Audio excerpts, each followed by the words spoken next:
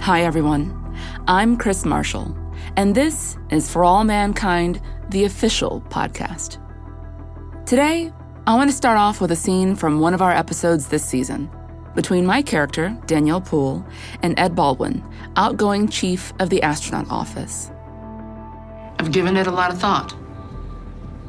I want to be the first African-American woman to command a mission. First woman black commander is now a thing? Seriously, we're going to parse it that fine? You're damn right we are, Ed. If you don't give me a command spot, I will always be seen as that weak little black girl who fell apart on the moon. But if I were a white man, they'd have forgiven me a long time ago. Before playing Danielle Poole, I never really thought about space. Because growing up, I was never really exposed to anything about it. People always have these sort of tropes that they tell their children, like, you can be anything you want to be. But in reality, it's really hard to want to be what you don't see. NASA and outer space felt like this thing that just wasn't for me, because I never saw any astronauts who looked like me. Like most kids, I learned about the first black woman to go into space during Black History Month, when all the facts and stats and achievements of black people can at times just sound like this big jumble of things that happened to one group of people a long time ago. You're just learning all these things at once is like this collective black history of the past.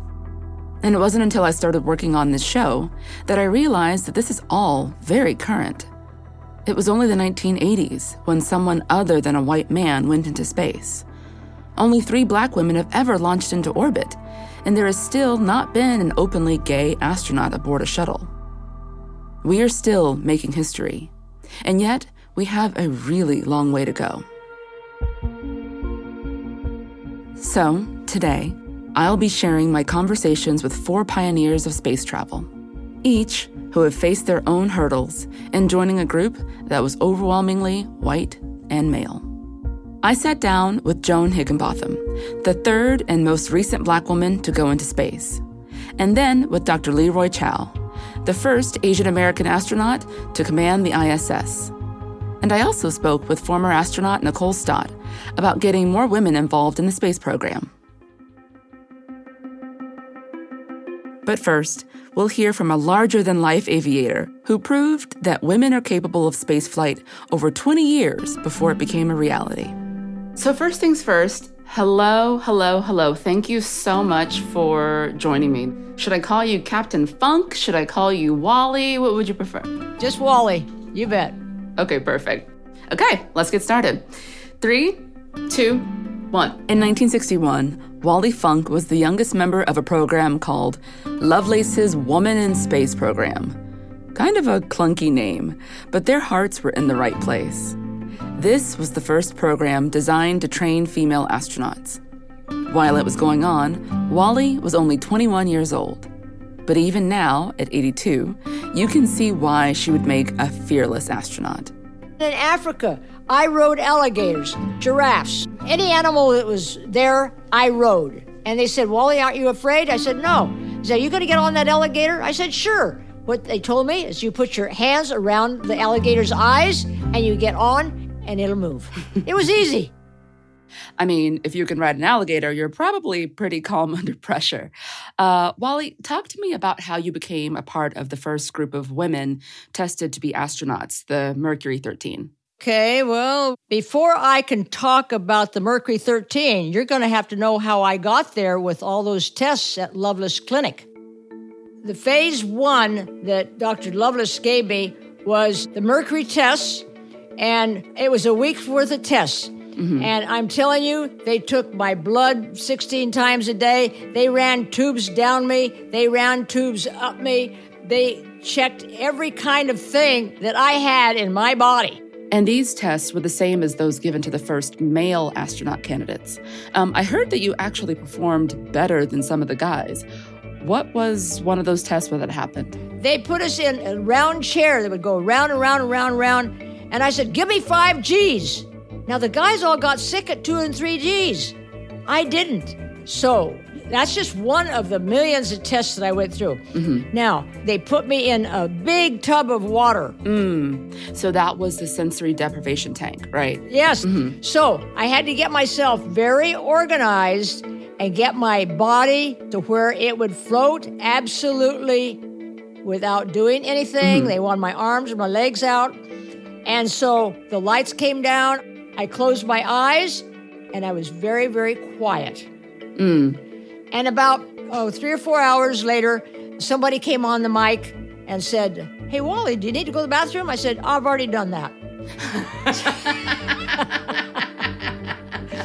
So then they said, "Well, you doing okay?" I said, "I'm doing perfect." And then about another 4 or 5 hours later, they said, "Well, we're going to turn the lights on, and we want you to be very cautious about getting over to the side of the pool, getting your towel on, and come on out to the room where we're going to investigate you." And they said, "Wally, we want to tell you, you've stayed in longer than anybody. You stayed in 10 hours and 35 minutes. Wow. Wally had excelled across the board with these tests. But in the end, it didn't matter. In 1961, Kennedy said we would put a man on the moon, and support dried up for anything that didn't get us there faster. The program was shuttered. More than 2 decades later, Sally Ride became the first American woman to fly to space. And then, in 1995, Eileen Collins became the first woman to pilot the space shuttle. Today, Wally Funk is still an active pilot here on Earth. More specifically, in Texas. She's logged almost 20,000 hours and has taught over 400 people how to fly. I will take people up flying. If you were here, I would take you up flying and show you how neat it is. I would love that. You would hear the air, you would smell it, and it's great. At 82, Wally still holds out hope for a trip to space. I just want the experience of going up into space and seeing Earth as it is.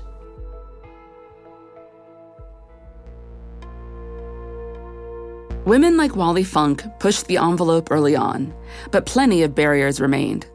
My next guest, Joan Higginbotham, is one of only a handful of Black women to ever fly to space. My name is Joan Higginbotham. I am a retired NASA astronaut. I am the third of only 3 African-American women to go into space. Proudly, but I say we need to add to that club. In December of 2006, Joan Higginbotham became the 3rd Black woman to fly to space. And also the last. No Black women have flown to space since Joan, which led me to ask her one question. What the is that about? First of all, just generally speaking, there is just a big attrition rate when it comes to women going into the STEM fields. I mean, that's been probably a problem since I was a little girl. And then when you look at women of color, that number is even lower. And then of those who do come out into the STEM fields, how many of those really think, hey, I think I'm going to go be an astronaut? I know that certainly wasn't my career path. I always thought it was for military men only. Did you always have a love for space when you were a little girl? No. Nope. No, I'm sorry. My brother could tell you, they wheeled the black and white TV in when, for them to watch all the moon stuff. I had to play out skipping rope or something. I don't remember it at all. I have no memory, and it made no impression on me at the time. I mean, it's a big fat question to ask, but how do we get Black girls like me who grew up in the 90s interested in science, technology, engineering, and mathematics? Because that's the doorway in. I wouldn't have gone the engineering route had I not been exposed to a program called En-ROADS, which at that time was a pre-engineering program for women and people of color. So you go to school for 5 days during the summer for about 8 weeks, and then during the school year, you go to school on Saturday. Yeah. What kid in the right mind? Commitment, kids. Yeah. Commitment. what kid in the right mind would go, ooh, I want to do that? I would. Yeah. I was like, ooh, yeah, that sounds really great. And so, I got a leg up on the coursework. So everybody in the program was African American, and there were probably as many women in the program as there were men. It was not an affirmative action program. It was a program which took students who had talent expose them to things that they would not otherwise have or may not otherwise have been exposed to, so that they would know what to do when they got to high school and to college. I mean, I love math and science, but no one of my parents' friends, none of those guys were engineers. I didn't know who an engineer was. But through that exposure, I learned to say, oh, I can take my love of math and science and my natural curiosity, and I can parlay that into a career of engineering, and I can make a living at that. So to me, it's all about exposure. You can't be what you can't see. So once you became an engineer and got accepted into the astronaut training program, what did your class look like? So in the class that I started, in my AskCan class, there were actually 3 African-American women. It was myself, it was Stephanie Wilson, and Yvonne Cagle. So we all came together and started training together with the other, for math, 41 people in our AskCan class, because we had 44 people. There were 35 Americans and 9 internationals. So you and Stephanie, she went to space as well. So the two of you become good girlfriends, and you are now training in this group. Was there any part of you that felt, we are the 3 Black girls here, all eyes are on us? Because I know what that's like. Oh, gosh, yes. Yes, we were definitely, eyes were on us, shall we say. And it's interesting because they would always confuse Stephanie and I, because we're about the same height. That's always fun when that happens, isn't it? Isn't that always fun? So I remember I'm in the elevator one day with, I won't say who, and he's like, hey, congratulations on so-and-so. And I'm like, well, thank you. I have no clue what he's talking about. And I see Steph. I said, so-and-so congratulated. She goes, that was me. I was like, oh, okay, that explains it. I get it now. So, yeah. As far as being a woman and being a Black woman, and maybe you can relate to this, you just do. And you adjust and you make it happen. And all the little slights and other little things, you get past it.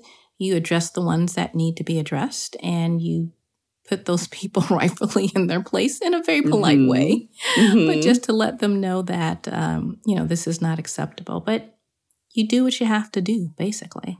There is, for me at least, the assumption that everybody who does this is just so far outbounds smarter than everybody else. And so I think just demystifying that process, demystifying the world around it, and making it much more tangible. I mean, obviously, not every nincompoop can go and do it, but I think a lot of women probably underestimate their abilities and just assume that it's a thing for other people, that it's not for us. Absolutely. So we think back on little Joni, and she had this program, thank God, that was created for kids in Chicago and brought you into a world where it germinated or helped to invigorate your already present interest in engineering and in technology. What can we do today so that we can create more little Joans? It is, I think, getting kids that exposure and getting their hands on. Once you put your hands on stuff, I just think that is so cool. And I think that gets the interest level of kids up. So get that exposure. Let them go to the rocketry club. Let them see all the different things that they can do and take the mystique out of this really difficult math and science stuff. And we just need to get them interested early before, the girls get to 7th grade and they're like, well, the boys aren't going to like me if I'm cool. Hey, I was smart and I was cute. So there you go. I had the best of both worlds. I'd like to introduce you to another astronaut who has broken boundaries, Dr. Leroy Chiao. Dr. Chiao is the first Asian American commander of the International Space Station. How you doing, Dr. Chiao? I am doing great. Though Dr. Chiao was born in Milwaukee, his parents were originally from China and had immigrated to the U.S. through Taiwan. I grew up in the 1960s, and so the world was very different back then, especially, in suburban America. And, I was pretty much the only kid in my school that looked different. I was also the kid of the smallest stature. Growing up, he was always taking things apart and fixing them. And so pursuing an educational path in engineering was a natural fit. But I told some people that I wanted to be an astronaut, and they laughed at me. They teased me relentlessly. And it would have been easy for me to just be embarrassed and say, yeah, you're right, I'm just kidding, or I'm not smart enough, or I could never make it. And I wouldn't have even tried. But I knew I had the smarts and the credentials to be an astronaut, so I was going to give it a shot. For myself, being a Black woman, I think that oftentimes as a child, your imagination is a bit limited for the things that you've seen around you. So being a first-generation American, a parent of a family that immigrated to the United States, was there a part of you that felt very much like I should do something that is here, more tangible, more on the ground? This feels too far-fetched. I knew I wanted to be an astronaut, and I also knew that in order to do that, I couldn't just sit and work hard and wait to see if it fell in my lap. Asians are oftentimes more the unsung heroes, in the back rooms, working hard, making sure that everything's going to work well, or helping the team to do that. And there's nothing wrong with that. The Chinese culture, or Asian cultures, generally speaking, we're taught not to toot our own horns, that the worst thing you can be is braggadocious or, full of yourself. And, the idea is, well, you work hard and you get recognized and you get rewarded. Well, that doesn't always happen in Western society. But, at the same time, I would make myself be heard or be known and not be shy about at least letting people know about some of my accomplishments as I progress through my school years and my career. So I know that culturally it's a faux pas to brag on yourself, but you got to hand it to yourself, Dr. Chow. I mean, you're a bit of a spacewalk expert, wouldn't you say? It had become, spacewalking and EVA construction had become my specialty within NASA. So on my second mission on Space Shuttle Endeavour on STS-72, that was the first chance I had to put on that big white spacesuit and go out and lead my first 2 spacewalks. We were testing tools and construction techniques that we would later use to build the International Space Station. So talk to me about that experience of the spacewalk, because I'm reading that you did a total of almost 3 days worth of spacewalks. Is that correct? 36 hours? 36 hours, yes. So 6 spacewalks, 4 in American suits, 2 in Russian suits. Spacewalk, even on my very last one, it's kind of a surreal experience. You're outside in basically a personal spacecraft. You've got everything to keep you alive there: pressure, oxygen, thermal control, even drinking water, and a diaper in case you need it. Okay, so Dr. Chow, let's talk about your firsts. Did you feel a sense of pressure, of there being eyes on you? Did you feel like that you had a big responsibility, or were you just truly focused on the task at hand? I was mostly focused on the mission, but I was very well aware in the background that I was, representing Chinese and Chinese Americans around the world. And, I felt that responsibility, certainly, and especially as an example for young people. And so I took that seriously and, tried to conduct myself in a good manner all the time, and would go out and do public appearances, and not only to Asian American groups, but also, to all young people. And I was very happy when I was doing international missions, because we could also spread that good cheer internationally with different countries. Dr. Leroy Chow, Joan Higginbotham, and Wally Funk have all helped to diversify America's space program, even if it's taken the better part of a century. I spoke to another former astronaut, Nicole Stott, to discuss how far we've come and what NASA looks like today.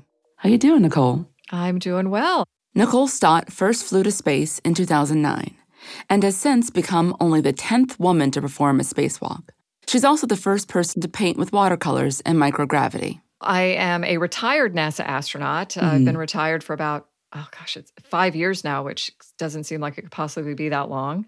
Kind of doing the artist thing, author, and I guess most importantly, mom would be the one. Yeah. I have to be honest, before starting our show, I had truly no curiosity about space whatsoever, and it felt very elite to me. It felt like it was something that was separate and apart, and it was meant for incredibly intelligent people.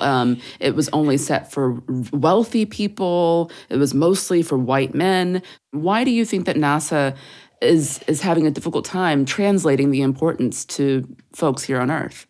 We've all tried to figure out, how do we communicate better?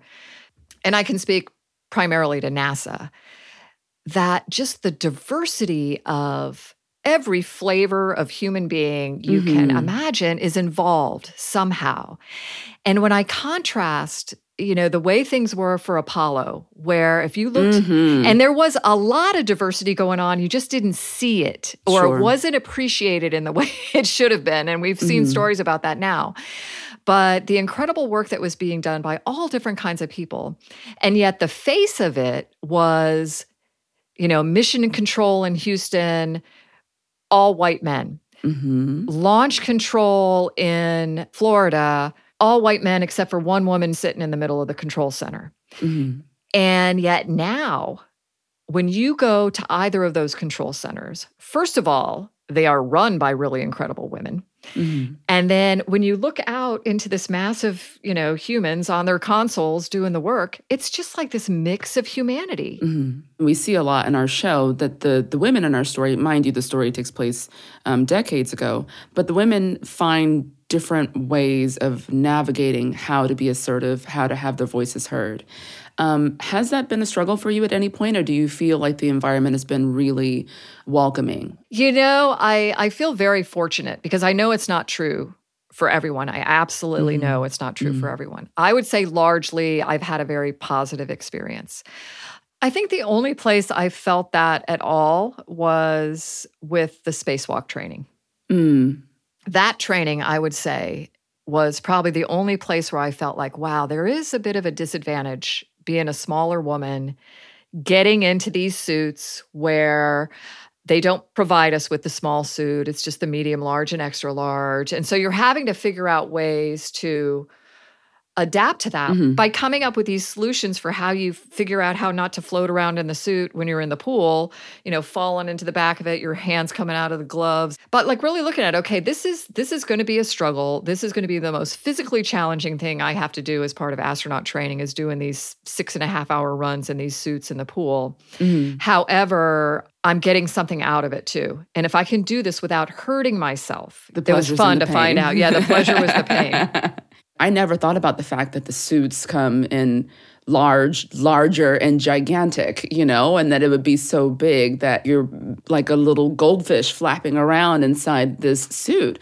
Somebody ought to do something. I mean, why don't they make these smaller? And they are. For the new suits that are coming along, they're building them in a way where the sizing will just be something that you can do as part of the suit. Yeah. I don't want to diss the spacesuit makers either because they do make a small version of the suit.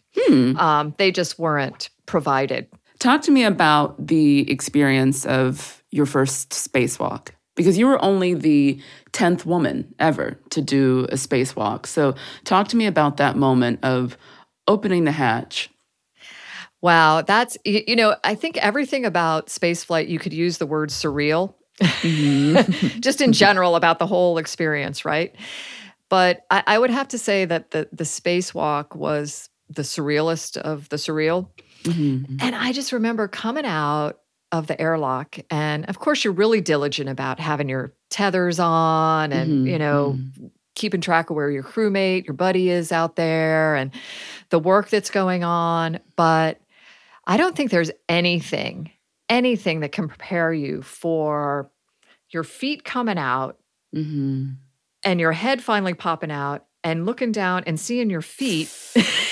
Oh my gosh, my stomach just dropped. Like with this earth as the backdrop, 250 miles below. It was just this horizon to horizon glowing view of, again, oh my gosh, we live on a planet. Yeah. Talk to me about the women who came before you and who sort of paved the way for you to have the privilege now of doing what you do and being able to fly and to do the spacewalks and things like that.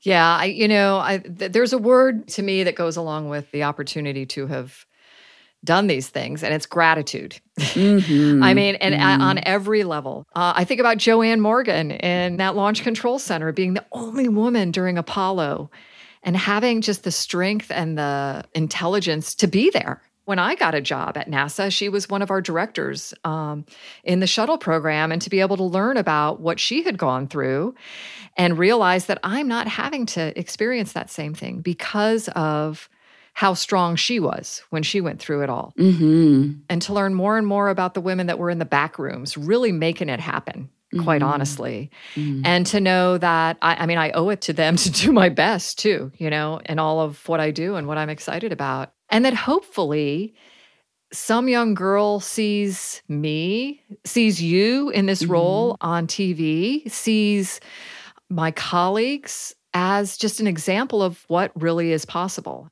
If that can, raise the self-confidence, the self-awareness even, and young women and young men to believe in themselves, to do something or try for something they might not have otherwise, then yeah, I'm here for it. I'm grateful that in the world of For All Mankind, it's not out of the ordinary for there to be an astronaut who is not only a woman, but a Black woman. And I hope that world expands the minds and the scope of what any young person believes they can be when they grow up.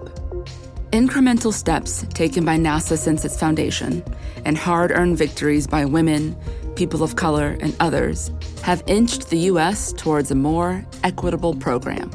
Today, NASA's latest class of astronauts has 12 members and includes 5 people of color, 5 women, and the first Iranian-American astronaut. But there's still more to be done. With the right outreach, recruiting, and opportunities, I'm hopeful that one day the people floating up in space will more closely resemble the folks down on Earth.